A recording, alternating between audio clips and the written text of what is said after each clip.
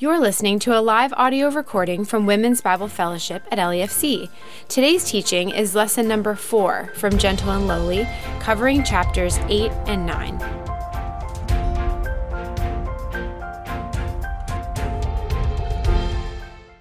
Well, good evening. How are you? Did you have a good week? All right. I hope that we'll have a good time together tonight, too, as we just kind of go through these 2 chapters. So if you would join me in prayer. Heavenly Father, thank you for bringing us back this evening to continue our journey focused on our gentle and lowly Jesus. I ask that my words would be your words and that you will reveal to us what you want us to know. Guide our hearts and minds. In Jesus' name I pray. Amen. So our key passage for chapter 8 is Hebrews 7:25, but for context, I'm going to start and read 23 to 25.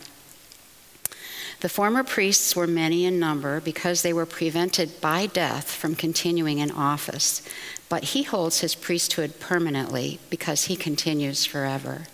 Consequently, he is able to save to the uttermost those who draw near to him, since he always lives to make intercession for them. So I'm going to move on to verse 26. And ladies, I would like you to just soak in those words. For it was indeed fitting that we should have such a high priest, holy, innocent, unstained, separated from sinners, and exalted above the heavens. That's pretty powerful. And then continuing through verse 28, he has no need, like those high priests, to offer sacrifices daily, first for his own sins and then for those of the people, since he did this once for all when he offered up himself. For the law appoints men in their weakness as high priests, but the word of the oath, which came later than the law, appoints a son who has been made perfect forever. You probably recognize recurring themes of atonement, justification, the right hand of God, and solidarity this week, as well as uttermost, intercession, and advocate. We mentioned before that things kind of flow together throughout this book. Let's revisit justification, which occurred in the past. For a follower of Christ, it has been done. Ortlund says, this is a quote which I loved, "It is the most counterintuitive aspect of Christianity that we are declared right with God, not when we begin to get our act together, but once we collapse into honest acknowledgement that we never will," unquote. He highlights the contrast between that justification, that moment in the past when we realized that we were and are and always will be sinners, with intercession, what happens now, today, at this very moment. And regarding the right hand of God, just listen to Romans 8:33 and 34. Who shall bring any charge against God's elect? Is it God who justifies? Who is to condemn? Christ Jesus is the one who died. More than that, who was raised, who is at the right hand of God, who indeed is interceding for us. He always lives. His eternality, his omnipresence, his omniscience, his omnipotence, he's everywhere and he knows everything and he has all power to act. He's not mortal like the high priests who lived and served in the tabernacle and later in the temple prior to his coming. So that was then, and this is now. Ortlund's question was a really good one. What is Christ doing now, and did you ever think of it before? Intercession is current. It's the manifestation of his heart for his people on their behalf. So I got to wondering, what would be a manifestation of our hearts? How might that work on the human level? This is not the best analogy because flowers are not people and flowers do not have an awareness of themselves. However, I had 2 dearly beloved grandmothers who both grew flowers, amazing flowers. My dad's mom, Mildred, tended her huge garden of gladiolas, which she also sold along with vegetables at her roadside farm stand. For my mom's mom, Evelyn, it was African violets, filled every square inch of a little small sun porch at the back of her home. Both of them loved and spent time with their flowers. They carefully prepared, planted, weeded, trimmed, fed, and generally enjoyed everything about their flowers. I believe their continual care and passion for flowers was a manifestation of their hearts for the beauty, aroma, and pleasure the flowers provided, and the gift of sharing such beauty with others. Parenthetically, and just for the record, let's just say that I did not inherit either of my grandmother's horticultural talents. I have a certified brown thumb. It is very brown and wrinkled. Gardening to me means allergies kick in. I must slather on sunscreen, and mosquitoes can find me in a crowd of hundreds. But it is what it is. My grandma's inspiration showed me a manifestation of their hearts. Christ's intercession on our behalf is light years beyond human love for flowers. Ortlund describes the objective and subjective aspects of his loving intercession for us. And as our eternal high priest, his heart connects our heart to the Father's heart. He is able to save to the uttermost. When I first read this phrase, I interpreted uttermost as a distance away or highest, like to the uttermost reaches of the universe. I'm very grateful that Ortlund continued to clarify. The Greek word panteles means comprehensive, complete, exhaustive, whole. I think it's multidimensional. When we consider our sins, our deepest, darkest places, it means the uttermost inside us, and it means for all time, forever. Christ was, is, and always will be. Ortlund says we cannot sin our way out of his tender care, and since we are to the uttermost sinners, we need a to the uttermost Savior. Not halfway, not to just my less grievous sins, not only in my past or even today, but forever. Let's travel on to advocacy for us. 1 John 2:1 says, if anyone does sin, we have an advocate with the Father, Jesus Christ, the righteous. And 1 John 2:2 tells us he is the propitiation for our sins. So chapter 9 is all about comparing and contrasting what Ortlund calls the somewhat neglected doctrines of Christ as intercessor and Christ as advocate. He introduces the Greek word parakletos as comparable to the English word advocate as used in 1 John 2:1. He also provides scriptural references for the 4 other times the word is used referring to the Holy Spirit. We're going to return to these in lesson 6. So for now, we're just going to focus on the powerful way it's used here, referring to Jesus. Ortlund reminds us that the word propitiation as a legal objective term in 1 John 2:2 means Jesus turns away the just wrath of the Father. Beyond that connotation, however, he reveals a more subjective use of the word, comparing it to Jesus' ability to feel what we feel. His sympathy. Remember 2 weeks ago we talked about his sympathy, drawing near and then speaking to the Father on our behalf. What a beautiful picture. Have you ever been wrongly accused or misunderstood for something you said or you did? It's happened to me many times over the years, in the workplace or with family or friends. 4 instances stood out in my memory as I reflected. 2 when no one intervened or tried to help me. I explained, I tried to defend myself, but to no avail. My words only made it worse. My accusers were not about to listen. The other 2 were when someone did step in out of nowhere to defend me. It's a rare thing to have someone come to your defense. I was grateful beyond measure.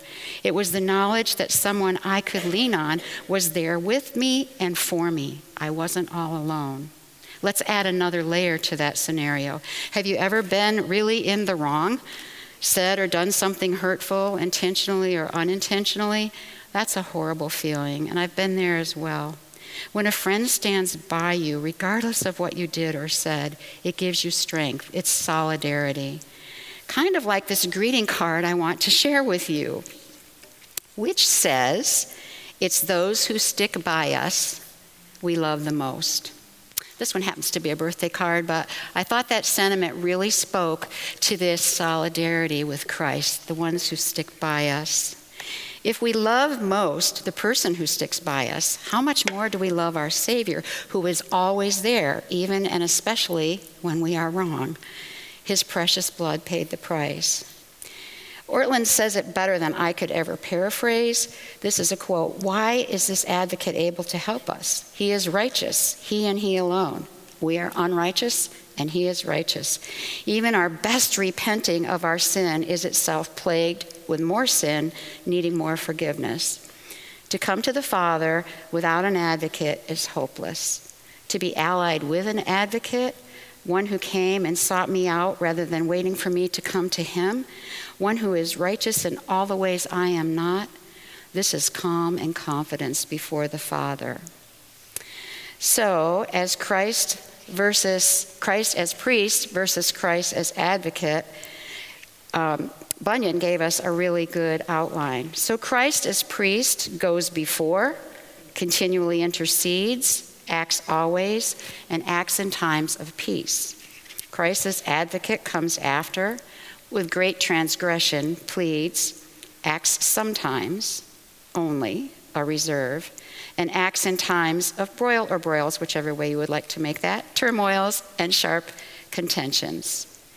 You may or may not have reacted to Ortland's next statement that sometimes we commit big sins.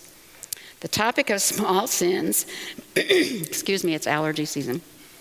The topic of small sins or big sins versus all sins are sins can trip us up if we're not careful. And it is way beyond what we can talk about tonight. It is important for us to know, however, that every sin separates us from God. But that doesn't mean all sins are equal. Many scriptures attest to this fact, delineating God's view of sins. For one example, Proverbs 6:16-19 says, "There are 6 things that the Lord hates, 7 that even are an abomination to him: haughty eyes, a lying tongue, and hands that shed innocent blood, a heart that devises wicked plans, feet that make haste to run to evil, a false witness who breathes out lies, and one who sows discord among brothers."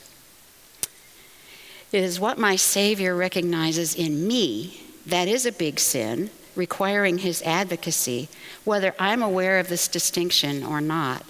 It's the comfort of knowing that not only does our high priest intercede continuously, but also, as an advocate, he intervenes for me in the most loving and powerful way.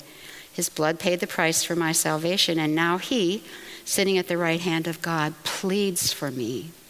His advocacy speaks louder than our failures. He rises up and defends based on the merits of his own suffering and death. He is our Redeemer, Creator and Sustainer, Intercessor, and to the uttermost, our Advocate.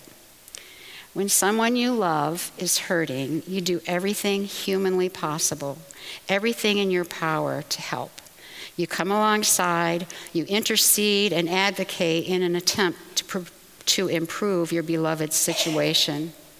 We are only human, but Jesus, Creator, Sustainer, Redeemer, who also knows humanity, uses all he has and is, his death and resurrection, to plead my case and your case. My husband Jack told me many times that we can't be smart about everything, so when we encounter something we know little about, it's a really good idea to find someone who is smart about that and can help us out, so it gets resolved and taken care of correctly. What a beautiful, smart, all-powerful someone we have in Jesus, who lovingly and gladly does just that. I would encourage you this week, if you think or say something you know is not pleasing to the Lord, or if you even inadvertently hurt another human being, or if you backslide into an old habit, bring it to Christ. You who have given your lives to him, confess and repent. If by any chance you haven't given your life to him, today could be a great day. Don't wait. Talk with me or any of the WBF team or your table leader and pray to receive Christ. Then you also will have the absolute knowledge that he is already, right this moment, interceding, and when he deems it right, advocating. Praise be to God. Let's pray. Father, thank you for guiding us this evening.